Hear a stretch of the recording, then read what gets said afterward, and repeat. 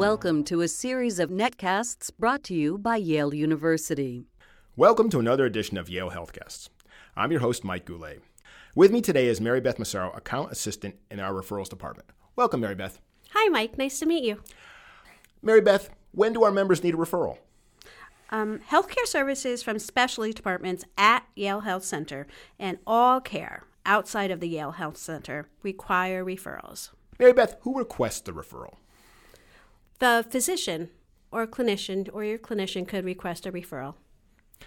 Are referrals always approved? No. There's actually a process.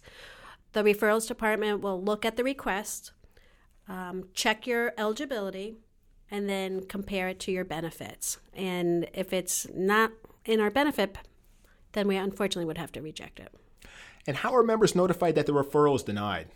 That is done by mail, unless the service is coming quickly, like let's say within the next week or so. We definitely would give them a call to notify them.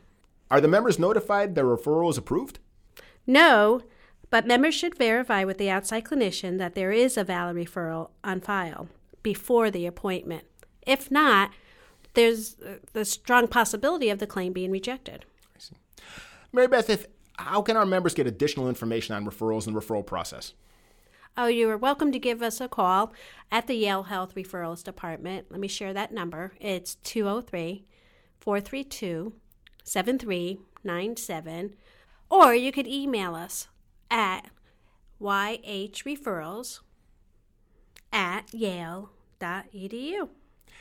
MaryBeth, thank you for taking the time to bring us information on this important subject.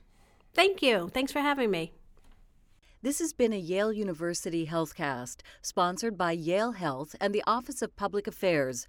For more information on this and other health topics, visit our website, yalehealth.yale.edu.